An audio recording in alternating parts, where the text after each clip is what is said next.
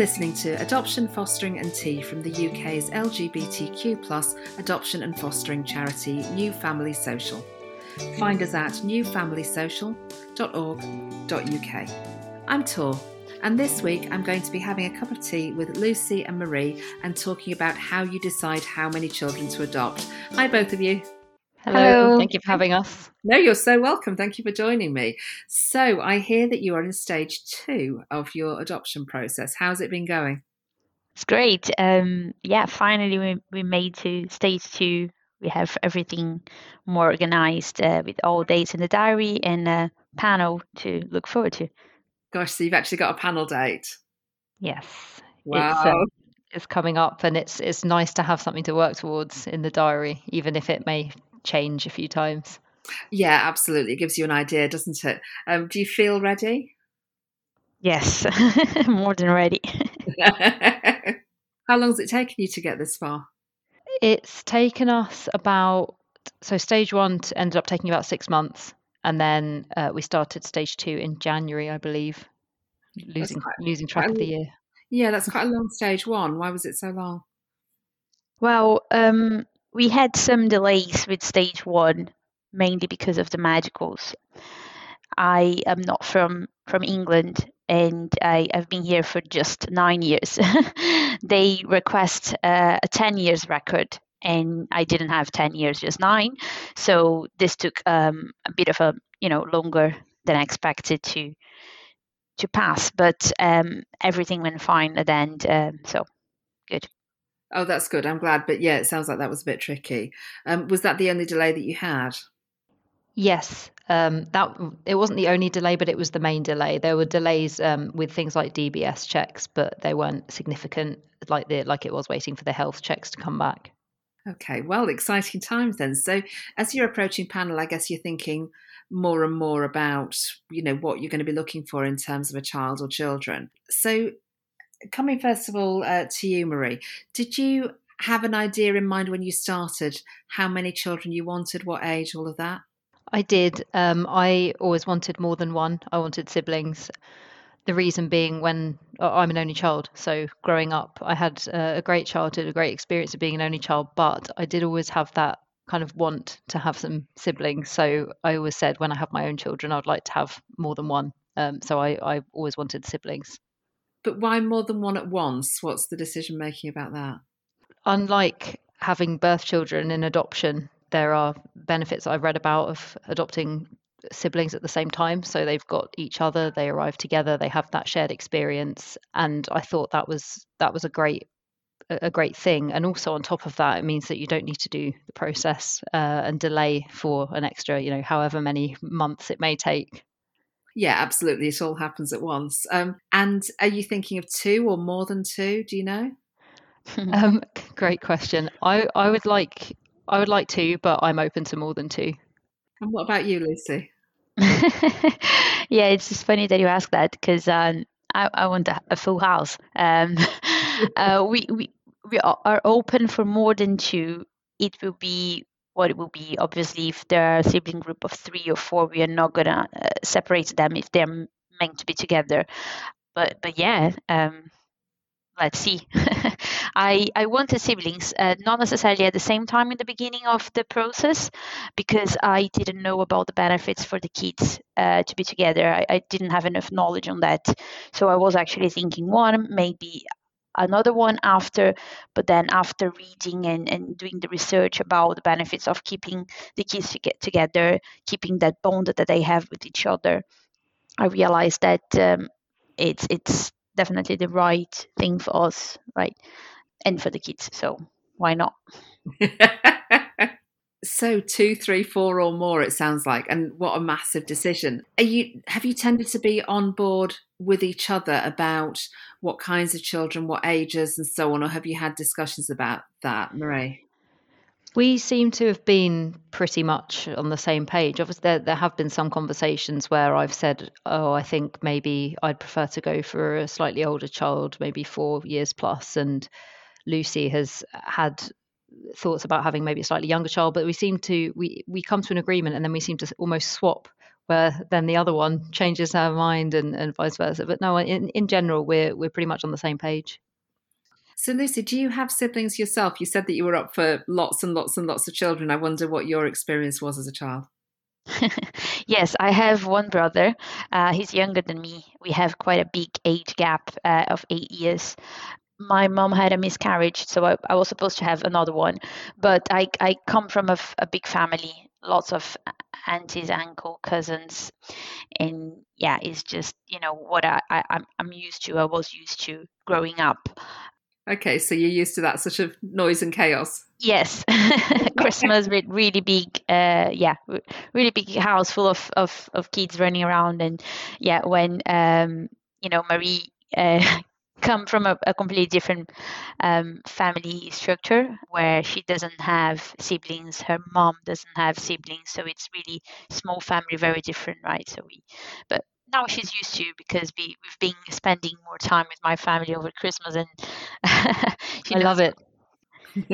I mean, that's nice. It's my family is quite small. My household is quite big. There's 5 of us, but my extended family is tiny. So when I hear these families where it's like, this is Uncle Thingy and Auntie so and so and 90 different cousins, I'm like, oh my god.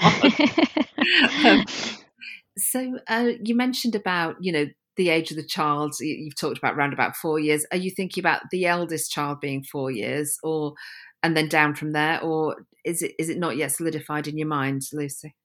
Yeah, so actually our range is quite big, from 0 to 5. As Marie was saying in the beginning, we were looking into different options in the beginning of the process. This process is quite intense. We've been learning a lot since we started, and I think it's natural to be reconsidering and changing our mind and being more open, right?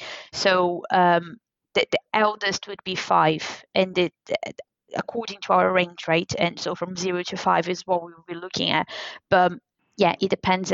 We know that there are a lot more older children that need a family. So the benefits of having a little bit older child. I still struggle to say older child, to be honest, because for me, 5 years old is still a small child, but it's not what they consider, right? So yeah, absolutely, you're right. And there are fairly few children adopted aged older than 5. So yeah, I completely understand that emotional response to that it's so tiny to be too old for anything, really. But yeah, I understand that. So how have you done your research to arrive at a sibling group as the right decision for you? Have you met other people who've done it?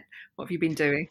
We met a lot of people at camp last year, which was fantastic. And we've kept in touch with quite a few of those people, both volunteers, because we were volunteers who are in the process, and some of the guests who have actually, both sets that we've kept in close touch with have got siblings. So we met up actually the other week with a couple and their 2 children, and spoke about our desire to adopt siblings and our thoughts and things like that. And they were singing the praises of all the benefits of having the children come together, and the benefits to them, and how it's really helped them as a family. So that's been hugely helpful in terms of getting first-hand experience from people and being able to ask questions. That's really nice. I love that they weren't screaming, don't do it, don't do it. So that's excellent. Sometimes at work, if one of us has had a really bad day, like with the kids or whatever, we're like, right, you're not allowed to talk to the public today. No speaking to the public. Don't pick up the phone, in case we just pick up the phone and go, don't do it. Okay, so sort of hearing it from the horse's mouth a bit. It's funny, it's on my mind a little bit because we have just found out that my child's birth mum is pregnant again, and that will be child 5. So not for us, it won't be, but yeah, so it's an odd thing each time a subsequent one is born, because even if you're pretty sure that you're not in the market for another one, and we're not in the market for another one, it is still a very, very odd thing. There's this little person about to come into the world, and their future at the moment is unknown, and likely to be adoption again. But it's just so strange to be kind of thinking about that, and just thinking, I don't know, just this growing pool of children that are related to your own child. It's a strange sort of thing, I think, really. So it brings up questions about how many do you take if there's another one born after the ones that you've taken? What do you do? Yeah. And I think lots and lots of us get that phone call at some point about do you want another child? And it's normally quite short notice as well, because my understanding is they don't tend to start proceedings until the birth parent is 20 weeks pregnant. I don't know that for certain. I've heard that, but it means that you get less than half a pregnancy's worth of notice that might be the case. And so, big questions for everybody really about what happens next. Will we be in touch with this child? When will we be in touch? And then, of course, you have to go back and tell your own child that this child is on the way. And so all of the questions that then raises for them. So yeah, we've it's now the fourth time we've done that phone call. So on we go. Yeah. We spoke about that quite a bit. I mean, one of the reasons to adopt siblings is also, as Marie said, to not have to go through the process again. But this doesn't mean that we won't have to go through again in case there is another baby coming, and it's going to be a completely different decision and considerations, because once you already have children, you have to analyze your capabilities, but also the benefits and what is right to do considering your current child. So I guess it's not easy, but if it's doable, we'll definitely consider. Mm-hmm. Yes. Yeah, absolutely. And I think most people I know that have had that phone call about a subsequent baby being born, have really sat down and thought about it, even when they haven't really been imagining that's going to be what they want. I mean, I guess for us, my youngest is now 11 years old, and so the thought of starting all over again just makes me want to sob into a bucket. But saying no to the first of the subsequent siblings was hard, because we knew that we didn't have the capacity to do it and we didn't want to do it. But this huge heart-wrenching thing about, but then what? And you make the decision and it goes quiet for a while, because they're now planning for that child and the plan isn't you anymore. So it's really strange. But I guess if you're open to a huge load of children living in your house, which it sounds like you are, then just say yes. So have you had conversations about, who's going to be off work, about the practicalities around all of this? What have you decided to do around that?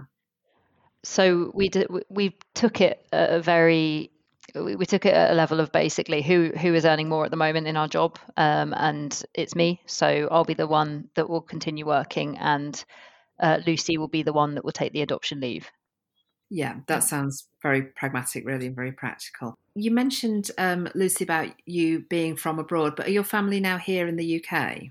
I have just one person in my family, very close to me, that also has kids. But my mom and the rest of my family, they are not here. Considering this, we think about support network in more details, right? The good thing is that my mom is retired now, and she's willing to come here, spend 6 months, and support us if we need to. She's willing to learn English. It's not our first language, so she doesn't really speak English really well. She knows the reasons why, the benefits, because obviously if we are getting a slightly older child that already speaks English, we are not going to be expecting the child to learn my own language. So my mom is really actually excited with that, and she will be super dedicated to learn English and be here and support us with that. Oh, she sounds wonderful. Yeah, she is. But what a nice opportunity, though, for her to spend time with you both and with the children. I think that's really exciting. And what about your family, Marie? Are they nearby? Are they involved?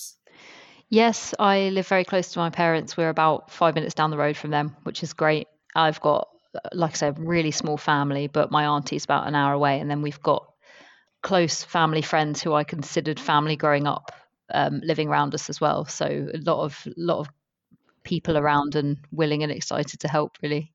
That's really exciting. So it sounds like you're as ready as you can be, really. I mean, we are it's still trying to make our support network even stronger, right? Because it's we learned that is essential. So actually being involved in the summer camp last year gave us the opportunity to meet a lot of doctors, and we are trying to keep in touch and make them our support network. So it's been really good.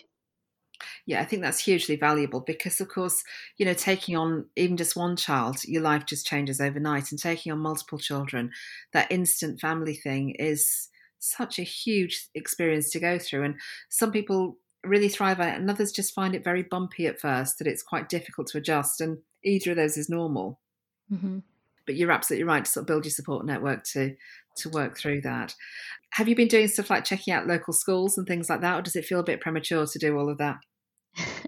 Well, one of our friends that lives near here, she's a teacher, and we've been talking about this. So she gave us really good advice in what to look for when we're looking at schools. We also met another couple that lives literally 5 minutes from us. They have a research with 6 schools that I went to see. So we are, we haven't obviously booked any appointment because we don't have children yet, but we are already considering and trying to understand what is best to look when we look into a nursery or a school. Yeah, I think that sounds like a really good idea. And if someone else has done all the research for you, that's even more perfect. So Yes. that's fantastic. So obviously you're approaching panel and then it's going to be family finding and all of those decisions around that. I guess you've been having those conversations about what needs you can take, what levels of needs you can take and so on in a child or children. How have those conversations been going?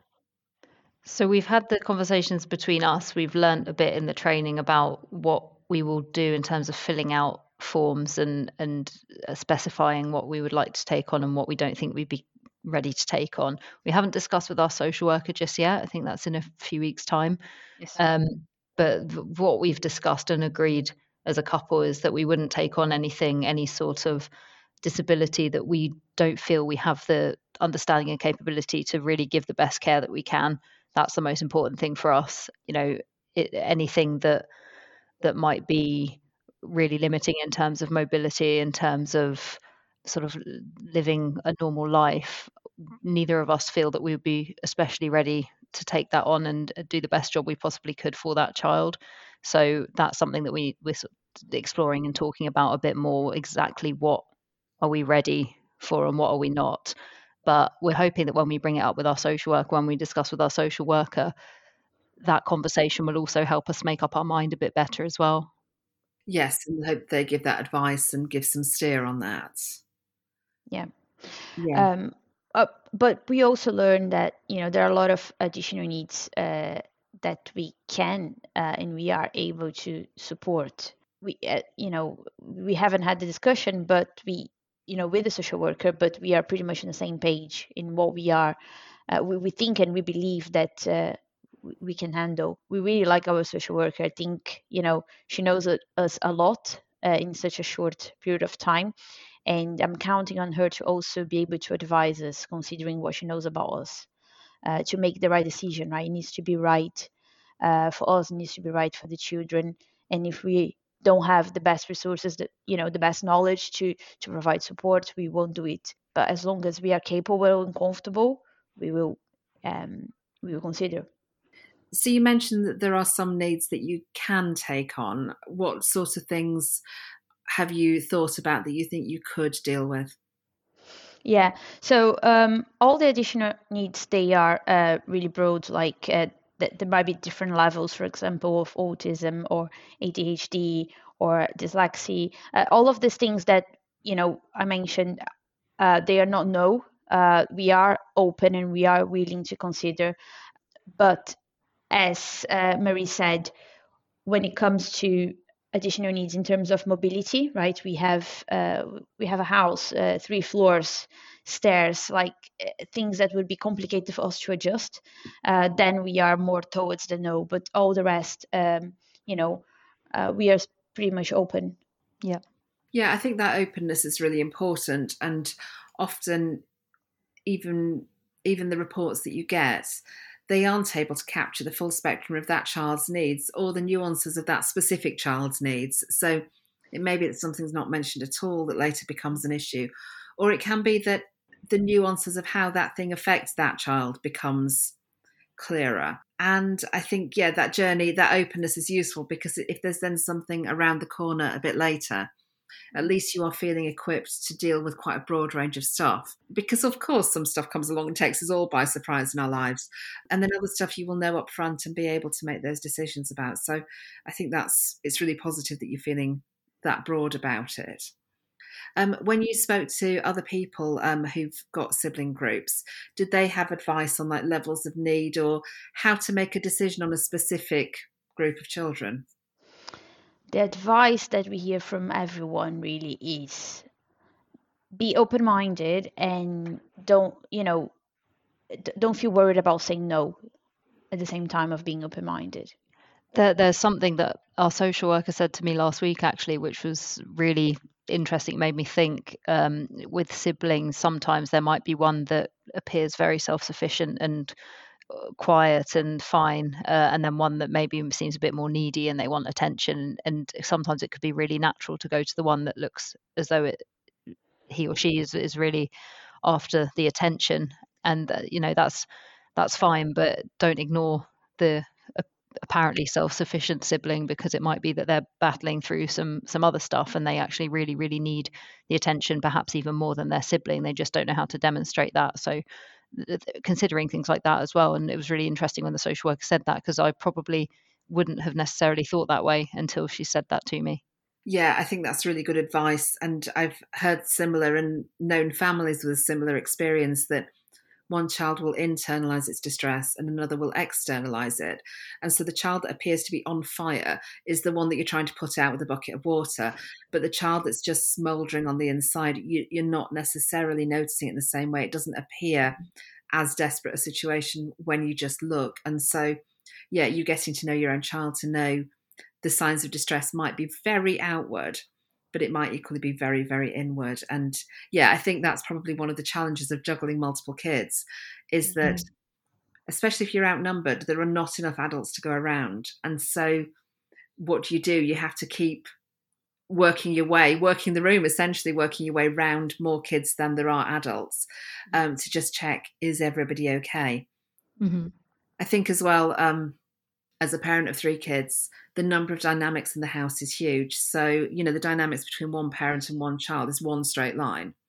Whereas if you've got 2 parents and 1 child, that's like a triangle, so now everybody links up in that way. Yep. But once you get to 2 parents and 2 kids, it's like a square, but also with the diagonal lines drawn in. So there's all these dynamics going on. Once you get to 5, you're starting to draw, I don't know, stars and stuff like that. It starts to be so many relationships are running. And at any one point, any one of those can become complicated. So between 2 of the kids could become complicated. Then between 1 adult and 1 kid could become difficult. And so you're just constantly kind of relationship managing and smoothing things over and checking everybody's okay. And yeah, it's wonderful, because equally all of those relationships can be nurturing and strengthening, and they gain wonderful things from those. But that constant relationship management is definitely part of everyday life, that so-and-so's crossed with Thingy, and Thingy knocked on so-and-so's door and ran away, and Thingy looked at them funny, and on and on and on, so yeah. Also related to their attachment, I guess, right? So as you said, you're managing relationships, not only you're with your child, but with the children, and you and your partner with the children there, and different children might have different types of attachment styles and different times that we will have to adjust and support, right? Mm-hmm. I find all of that super interesting, to be honest, and I like to learn. As much as I read, I realize that I don't know enough, so I keep like reading, talking to people, and trying to get as more knowledge as I can. Yeah, I don't know if anybody knows enough. I think probably you fall out at the far end of parenting thinking, oh my God, we survived. But yeah, I think, there is huge complexity. And sometimes here it manifests as one child saying something when they were a bit younger, particularly, and another one saying, you don't believe me, you don't believe my account. So it's become very personal suddenly. It's not about weighing up that one says this happened and the other says it didn't. Mm-hmm. But then it's, you don't believe me. And it's so closely linked to, you don't love me, you don't trust me, you don't, they can be so close to that conclusion in their own minds. Or, you always side with them as another one, a sense of profound injustice, which I think anyone with a sibling has experience of that sense of injustice. But it runs very deep for kids with those attachment issues, because to them, it represents the safety. So if you are on their side and believing them and backing them up, they're safe.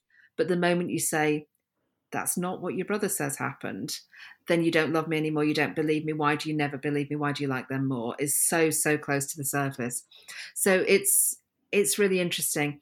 But at the same time, I think that where that sibling relationship is good, they can just gain so much from it. And so, it's a great thing that you're doing, and hopefully there's a set of kids out there right now who are going to be with you sooner or later, which must feel pretty weird, I imagine. But pretty cool, to be honest. Yeah, Yeah, absolutely. God, yes, you're going to need to find car seats, car, all of this sort of stuff. Yeah. Yeah. Next time we meet face to face, who knows? We're gonna bring our whole family and lots of kids and our Minibus. dog, a minibus. Yeah. And you look as proud as I do. Oh, it's really, really exciting. I'm very pleased for you. Do you think that at this stage you have any advice for people who are considering embarking on the journey that you're on, or does it feel premature to give advice? Well, I've been always asking for advice, but the only thing that I can say is when things get difficult, don't give up on the process. My stage 1 was super hard and challenging, especially with the delays and the waiting. It will get better in stage 2. At least that's my experience, right? Everything is more structured. You have a person, you have a social worker, you have meetings in the diary, and I work much better when I know what's going to go next, what's going to happen next. Sorry.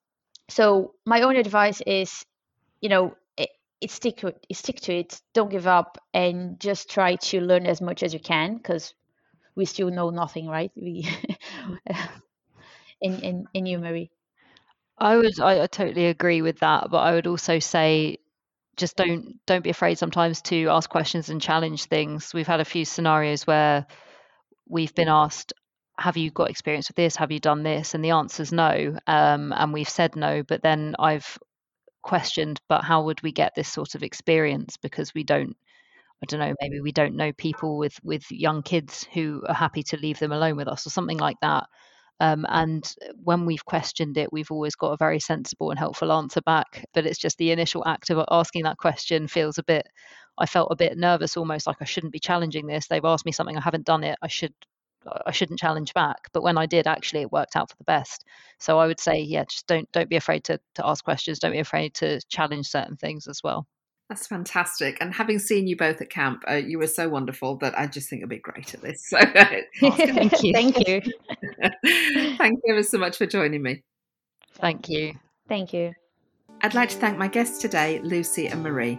If you enjoyed this podcast, please leave us a 5-star review and share it with your friends.